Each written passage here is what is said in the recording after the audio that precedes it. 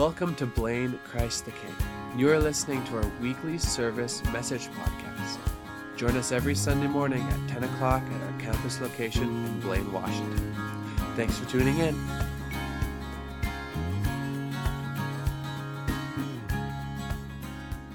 Over the last few weeks, we've been in this series called Jesus versus Religion. I'm going to come a little bit closer, I think, to you guys. We've been in a series called Jesus versus Religion, and what we've been looking at is 3 or 4 chapters in Matthew where it's the week before Jesus heads to the cross. And what I find interesting about this week, as he's in Jerusalem, he spends most of his time taking on religious leaders and religious behavior. And what he does is he draws this firm line between what it means to have genuine faith and what it means to be religious. And so we've been diving into this kind of verse by verse. And as we continue today, we're going to look at this conversation that God has, or that Jesus has with the Pharisees about what it means to say yes to God. You know, I think all of us wrestle with the question, if I say yes to God, what does that mean for my life? What does it mean for my life? What will God ask of me if I say yes to him? Because if you're like me, you've said yes to things that maybe you didn't think through as much as you should. See, I'm someone who likes to say yes. I have a little bit of pleaser in me, and I like to say yes to people. I like to help people. And sometimes I say yes to things that I shouldn't, and I get myself in trouble. During my freshman year of college, I came into college. It was, fall, new experience, new dorms, new friends. And I was like, man, I want to try something new. And my RA at the time played rugby. He was the captain of the rugby team. And he was a big guy. He was like 6'5", just a muscular guy, totally not like me, like the antithesis of me. I was just this small guy. And he seemed to always be angry. He seemed like the kind of guy that was always looking for a reason to get in a fight, just how can I get in a fight? And this guy's name's Zach. And anyways, I was a little intimidated by Zach. But Zach was recruiting for the rugby team, and he asked me and Dan, who also lived in my dorm, if we'd consider playing. Now, I didn't play contact sports in high school. I played basketball, and basketball is a little different than rugby in its physicality. It's just a little bit like in basketball. If someone touches you, you flop, right? You fall on the ground. Like in rugby, if you fall, it's because you're actually hurt. You're actually injured and bleeding on the ground. And so, so it's just it was different than that. And so, anyways, Zach asked me and Dan if we'd play rugby. And we're like, yeah, sure, that sounds great. We didn't think about it. We're just like, this would be cool, new experience. Let's try it. And so Zach let me borrow his cleats, which were a size too big. And so when I showed up to the first practice, it was like a really skinny guy in goofy clown cleats, just kind of big shoes. And I just looked really goofy. And so the first couple practices were non-contact. We just were practicing, learning about the positions and how to pass and all that stuff. If you want any more information on rugby, by the way, Barry over here. Barry's from South Africa. He knows a lot about rugby, so he's our resident expert. But if you haven't played rugby before, it's pretty brutal. It's like the game of football, except you take away the pads and you take away the breaks. So it's just continuous action, continuous hits. By the way, if you're squeamish, never Google rugby injury, okay? Never do it. And so I remember going to these practices and thinking, all these guys look tougher than me. I'm the smallest guy here. And so Dan realized this, my roommate Dan, and he quit after the first couple weeks. And that was smart. I should have realized, this isn't for me. But I kept going. And then we came to the contact practices. And it was, it was an experience. So we kind of, in the contact practices, we had tackling drills. So we had guys line up on either side and run at each other, take each other out. And so I was looking up at the line and who I was going to have to tackle. And it was this, one of the biggest guys on the team. And when I got up to face him, I heard my coaches over in the corner say, oh no. I knew I was in trouble. And so I run up, and it probably looks like I was just trying to come give him a hug, And this guy just stiff arms me, and I was immediately on the ground just writhing in pain. Like, what just happened? I felt like I was dying at this moment. And it was just this, so I'm just realizing, like, I can't play rugby. I'm not a rugby player. This is not for me. And after that moment, I went back to my dorm, and I handed my cleats over to Zach. I'm like, sorry, man, I'm done. I can't play rugby. I don't want to die yet. So, the lesson for me was, like, should I have said yes to playing rugby, or should I have thought about it a little bit? Like, was I actually ready to commit to what it would take to play rugby, to, like, get stronger and bigger and actually play? Was I willing to take the hits, or was I just saying, yeah, that sounds good, I'll do it? And then when I got in and I realized, man, this is pretty hard, I winced and I backed out and I went to playing, like, racquetball that year, But I wonder, too, like, do we wrestle with what it means to be obedient to God? Do we wrestle with what that might mean to our lives if we say yes to God? And as we approach Matthew 21 today, we're going to look at this question. What kind of obedience is God looking for? Because what Jesus does in Matthew is he talks about two different kinds of obedience and what these look like. So we're going to be in Matthew 21 this morning, and 21, 28. And as we get there, before we get there, just to set the scene, Jesus is in the middle of the temple and he's teaching. And in the middle of his teaching, Pharisees come up and interrupt him, and they basically demand, Jesus, where does your authority come from? They put Jesus on the spot, and they ask him, where does your authority come from? Who gave you permission to speak in the temple?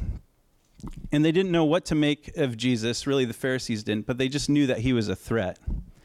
And they knew that he challenged their own authority with his teaching and miracles. Jesus was out on the street, and he was healing the sick and raising the dead even, and this got to the religious leaders. And so Jesus refuses to answer them directly, but instead he has them answer the question for themselves.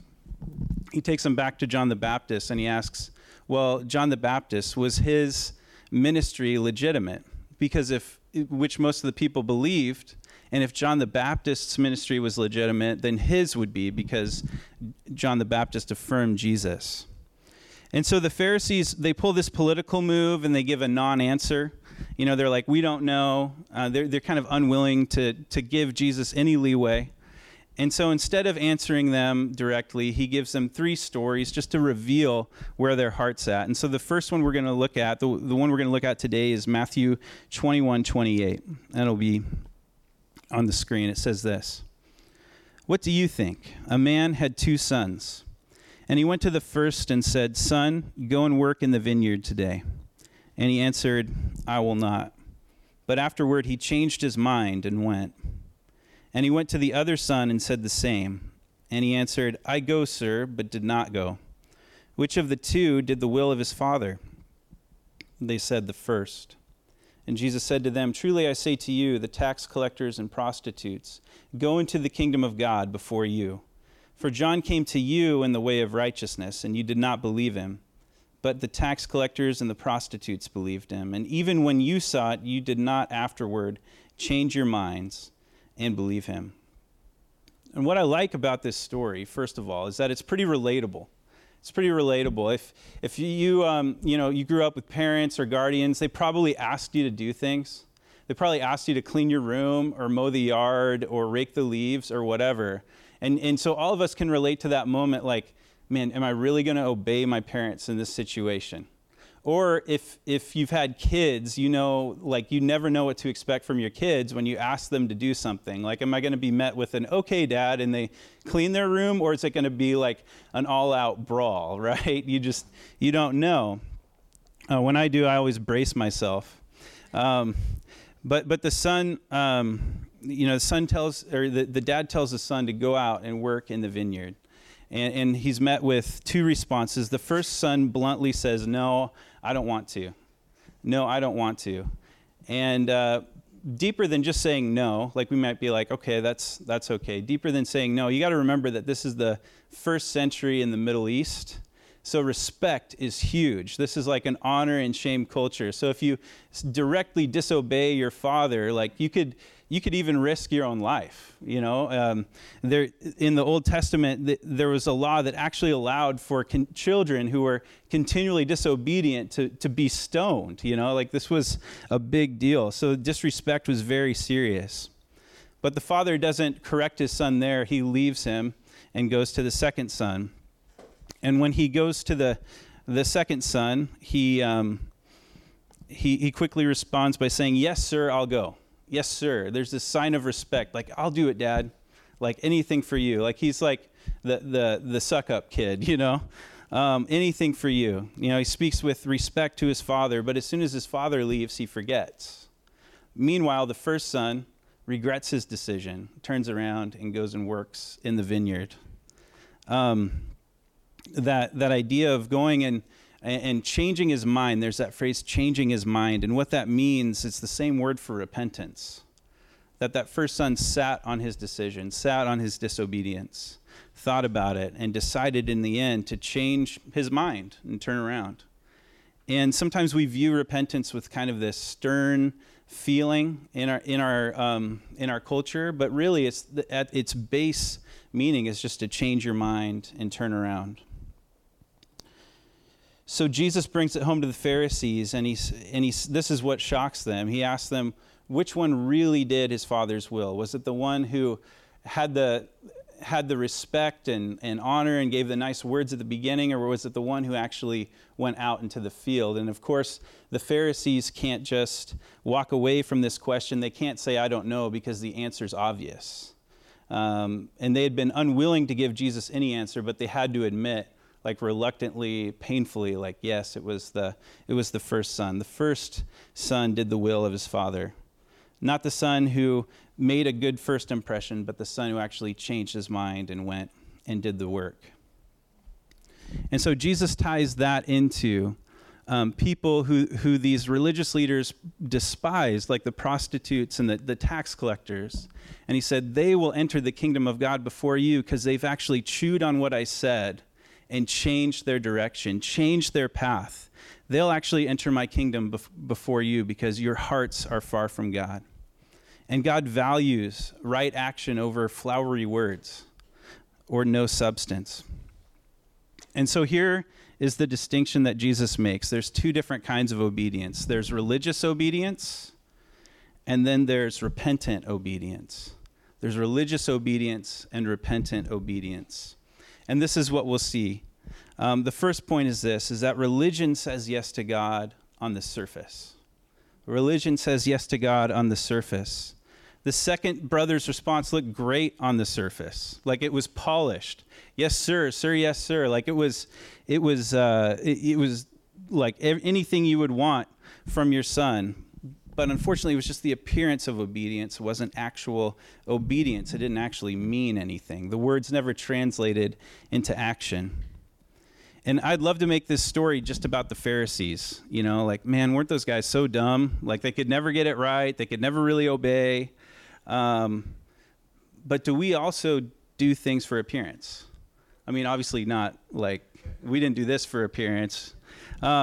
But do we praise Jesus one minute and then leave and forget who he is in the next minute?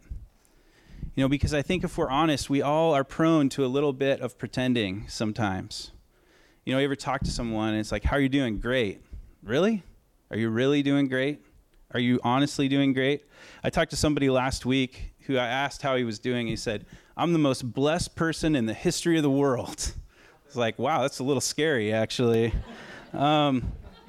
But I think like one of the greatest temptations we have is to pretend.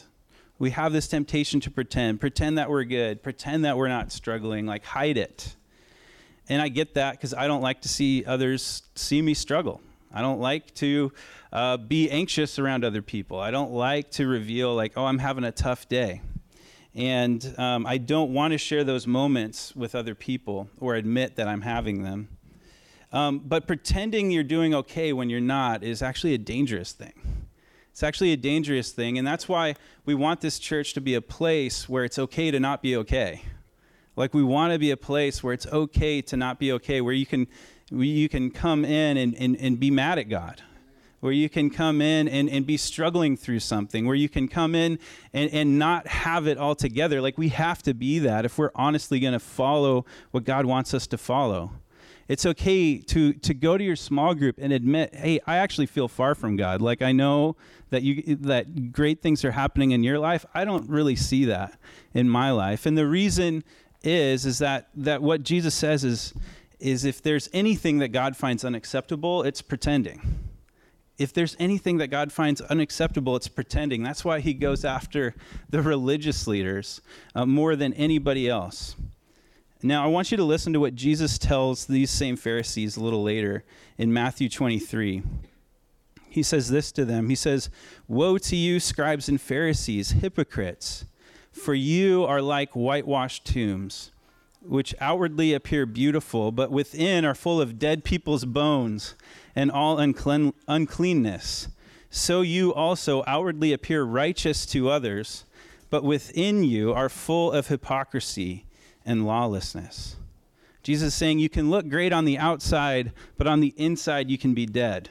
It's just like if you went over here this morning, like, it looks okay on the outside, but if you open it up, the reason why we're over here is because it's just full of dead things, okay? So it's perfect, actually. We set it up that way on purpose. But the danger in pretending is that you're masking spiritual unhealth. And if you mask the fact that you're far from God, or if you're just covering up where you're at, then you never really grow. Like, you never actually get a chance to grow because you're not being honest with God and you're not being honest with community. See, we have this tendency to want to hide, just like Adam and Eve. Like, the first thing they did when they realized they'd sinned was to cover themselves. And we have that same tendency, like, man, like, I messed up, like, I want to hide, I want to cover myself, like, and what ends up happening, like, if you live a life like that, like the Pharisees, is that there's just spiritual decay that sets into your life. Could it be that God can't change you if you're pretending? Could it be that God wants to change you, but he can't because you're not willing to be honest with him? Because Jesus is saying that you can appear to have it all together on the outside, but yet be dying on the inside. There's a book I read this week called Choose and Choose Again, and written by Pastor Kevin Butcher, and he writes about his friend Brian in this book. He said Brian was an elder at one of the fastest growing churches in America. He was a missionary kid. He grew up in Brazil. He knew the Bible really well, inside and out. He had a great Christian wife and a bunch of happy, healthy kids, and he was financially blessed. He even moved to urban Detroit to be sacrificial with his life, to reach out to other people. You know, this is a guy that if he was here, we'd probably be like, man, he's a leader. Like, let's get him, like, volunteering right now, sign him up for a serve team. Like, let's get this guy going. But then Kevin meets with Brian, and he sees what's going on underneath the surface. And this is what he writes. He says, anyone who would have met Brian would have said, this guy's the whole package. He's full, he's satisfied, and has what everyone else longs for. But do you want the truth? Brian was empty, because even with all his great Christian and societal whatevers, he didn't have a clue that he was personally and passionately loved by God. And so he goes on and he talks about how over lunch, Brian just spills everything to him. He spills an eating disorder to him. He spills a pornography addiction to him. He said, I've been hiding this whole time under this great Christian veneer, but on the inside, I feel like I'm dying. He actually admits to him, I feel like I'm losing my will to live.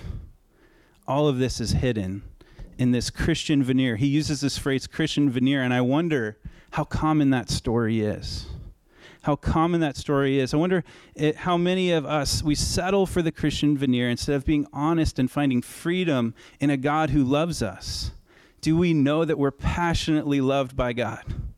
That's where this starts. Do we know that we're passionately loved and pursued by God? Because it's only when we remove the veneer that the gospel can penetrate deep into our soul. That the love of God can begin to break through the veneer and change us from the inside out. And so the question for all of us, is there a veneer that we need to remove today? that you need to remove today. Because it might be a veneer that's preventing you from experiencing the real love of God. And that would be a tragedy, because that's the love of God is what can change you from the inside out. And so while it might be painful to remove, it also leads to freedom. And it's a freedom that starts in your soul and works its way out. Because while religion may say yes to God for the show, repentance says yes to God from the soul. And that's the difference between religious obedience and repentant obedience, is repentance says yes to God from the soul. See, God doesn't want our surface yes. God wants our soul yes. God wants our internal yes. God wants us to say yes from the deepest part of us. You know, and it might be removing the mask so that so that God can heal our soul. So getting back to the story, the first brother repented. You know, the first brother changed his mind. We don't really have a lot of details about why he made his decision or what changed his mind, but I think what we can assume is this. Ultimately, the son realized that doing his father's will was going to be way better than doing his own will. That doing his father's will and being close to his father was going to be way better in the long run than just doing what he wanted to do. And that's the beginning of repentance, realizing that God's way is better, that God's order to your life is going to be better than the way that you order your life. And repenting is realizing that it's ultimately better for us to do God's will instead of our own will. Instead of living our own lives for ourselves, being involved in God's will, close to God's heart, brings freedom from relationship with God. But if you're like me, like you've wrestled with this. You know, there's been nights where you stayed up and you've wrestled with the will of God. This is not just a one-time thing, one decision where I choose my will over God's will and then everything's great for the rest of your life. No, this is a cycle, right? You're like, okay, I'm obeying you, and I'm kind of struggling, now I'm kind of doubting, and you have those nights where you just wrestle with God.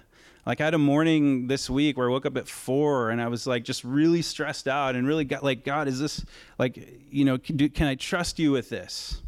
And we have those moments where we wrestle with God, whether or not we're going to surrender to him, whatever the issue might be. And what I love about this story is that the dad actually lets this happen. He doesn't demand obedience from the son right away. He lets him respond from his heart, because that's what God wants. And God's going to let you wrestle. God's going to let you wrestle with him so that your response comes from the heart. And God's given us all that freedom. Because even Jesus wrestled with God's will. Isn't that encouraging? Even Jesus wrestled with whether or not he could do God's will. The night before Jesus went to the cross, his heart was tearing apart inside of him. And he cried out, "My Father, if possible, may this cup be taken from me." But you might remember these words. He says, "Yet not as I will, but as you will." So he's just wrestling with God. He asks him, "God, take this away from me. I don't want to do this." But he says, "Not as I will, but as you will." And looking at the cross and knowing that this was his Father's will, Jesus makes this decision, not my will, but your will. And it's because of his obedience that we're here today. It's because of the obedience of Jesus that we can be saved, that we can find freedom. And the only way that our sin could be forgiven is if Jesus was obedient to his Father's will, as painful as it was. And so I don't know what you're wrestling with right now. I don't know what you've come in and are kind of, you know, if you're in sort of a knockdown, drag-out fight with God or just struggling with different things.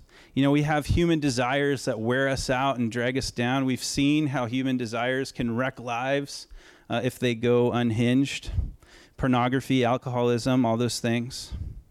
Maybe as you wrestle, you say, like, not my will, but your will. Your will is better than my own self-rule. You know, so there's that side. There's the things that sort of invade our lives and make it difficult for us to obey, like addiction. But then there's also other things.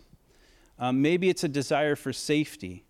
I was surprised this week to see the parallels between this story and the story of the Good Samaritan, which we all know. You have the religious people, and then you have kind of the nobody, the Good Samaritan, right? And so what happens is there's a man who's beaten and he's bleeding on the side of the road, and you have two religious people pass by, and they're too busy, or they're scared that somebody else might be lurking around, and so they avoid helping this man. But it's the Good Samaritan. It's the guy who these other religious leaders look down on, who actually stops and helps the man in his hurt, in his pain. And that might be the yes that we have trouble with. We might be tough to say, God, even if it compromises my safety, I'm willing to follow you. Even if it puts me in a dangerous position financially or even like my physical location, moving to a new place, like, God, I'm willing to follow you. And I don't know what Jesus is asking of you, but I know that we're all wrestling with something. We're all wrestling with something. You might be following Jesus, have followed Jesus for 30 years, but you could still be wrestling with something, having those knockdown, drag-out fights with God. We all wrestle with whether or not we will say yes to God. So this morning, think about, what are you wrestling with right now? What are you wrestling with over the will of God? Maybe it's playing it safe. Maybe it's something that's snuck into your life and has become the thing more than God. Early on, as we were planting this church, I had a moment of decision with God. I had a moment of real wrestling with God. A lot of you will remember this, but we announced that we were planting this church actually 2 years ago this month, in October of 2017. Bonnie and I moved to Blaine in just that September. We had like a kind of a cool start to things, and there was some energy around it. And then around January, February, some doubt started to creep in. Like, I had some people who said, yeah, you were interested, kind of back out. And, I was unsure, like, God, is this going to float? Is this really what you want? And I remember I was on a run, and I went down to the pier down here. And I was just kind of looking out at the town. I remember Jesus spoke to me in that moment. He said, are you all in? Are you all in on Blaine? Are you all in on Blaine? I'm looking at the water like I get this image of like jumping in to the water. And I didn't actually jump in. I kind of chickened out on that. But figuratively, I jumped in, right? No. But it's that idea of like, okay, if I'm all in, like, I got to do this, right? I got to just jump in. And the second thought I got was burn the bridges. Burn the bridges. Burn the bridges. The idea that, if you're like me, you like to hedge your bets, right? So it's like, well, if this doesn't work out, I can do this. If this doesn't work, I got a plan B. We're always kind of figuring out like, okay, what's my escape route, right? And what God told me was like, burn the bridges. Just be all in. And so I gave God my yes in that moment. Like, yes, God, I'm all in. I'm all in. Whatever happens, whatever you bring, whether it's abundance or scarcity, whatever, like, I'm in. I'm in, God. The question for all of us today, whatever bridge we're standing on, whatever we're looking at in our life, doesn't all have to tie back to the church. It can be anything, right? Like, what's God calling you to do? Are you all in on that thing? Does God have your yes? And if he has your yes, are you willing to stay with it? Are you willing to continue to pursue it, whatever that might be? Because the obedience that God accepts is the one that's backed up by action, that says yes, even in the difficult times, even when we might not feel it, or we might have discouragement, or we might be unsure if things are going to work out. That's the obedience God accepts, is when we're willing to say, yes, God, I know that you're with us, because God doesn't leave us. The promise that comes up over and over again in Scripture is, I am with you, says the Lord. I am with you. We can do a lot if God is with us. And I firmly believe that. We as a community can do a lot here in our community if God is with us. Are we willing to pray towards that? Are we willing to run after that and pursue that? Let's pray. Worship team can come on up. God, we just want to sit at your feet this morning. Lord, you are a loving God. Lord, you care for every aspect of our lives. Lord, you sit with us when we wrestle. God, you allow us to chew on things. You allow our hearts to think on things, God, for your, so that we can make a firm decision on whether or not we will really follow, God. And so, Lord, I pray, Jesus, that if we're in a valley of doubt, if we're in a valley of indecision, if we're in a valley where we don't know if we can keep going, God, would you help us to keep going? Lord, you give us power. We talked last week about how we have incredible power through your Holy Spirit available to us. And God, in our wrestling, would the Holy Spirit be present? Lord, if we're wrestling, God, do I really want to follow you? Do I really want to trust you with my life? Jesus, Holy Spirit, show up and give us the power to say yes and the power to just follow, to put one foot in front of the other, even when it's hard, God, even when it's difficult. Lord, I pray that. I pray for this week that in your Spirit you'd meet us in our wrestling and encourage us, that you'd meet us in our wrestling and lift us up. Jesus, we are thankful for you, God. And as we gather at your table, Lord, as we come to the table of communion, the one that reminds us that you paid for our eternal lives, God, with your own blood, the blood of your Son, Jesus, that you would lift us up, that you would remind us of how much you love us, and that you would show us that anything is possible when we believe in you and not turn back. And Lord, we praise you and we thank you in Jesus' name. Amen.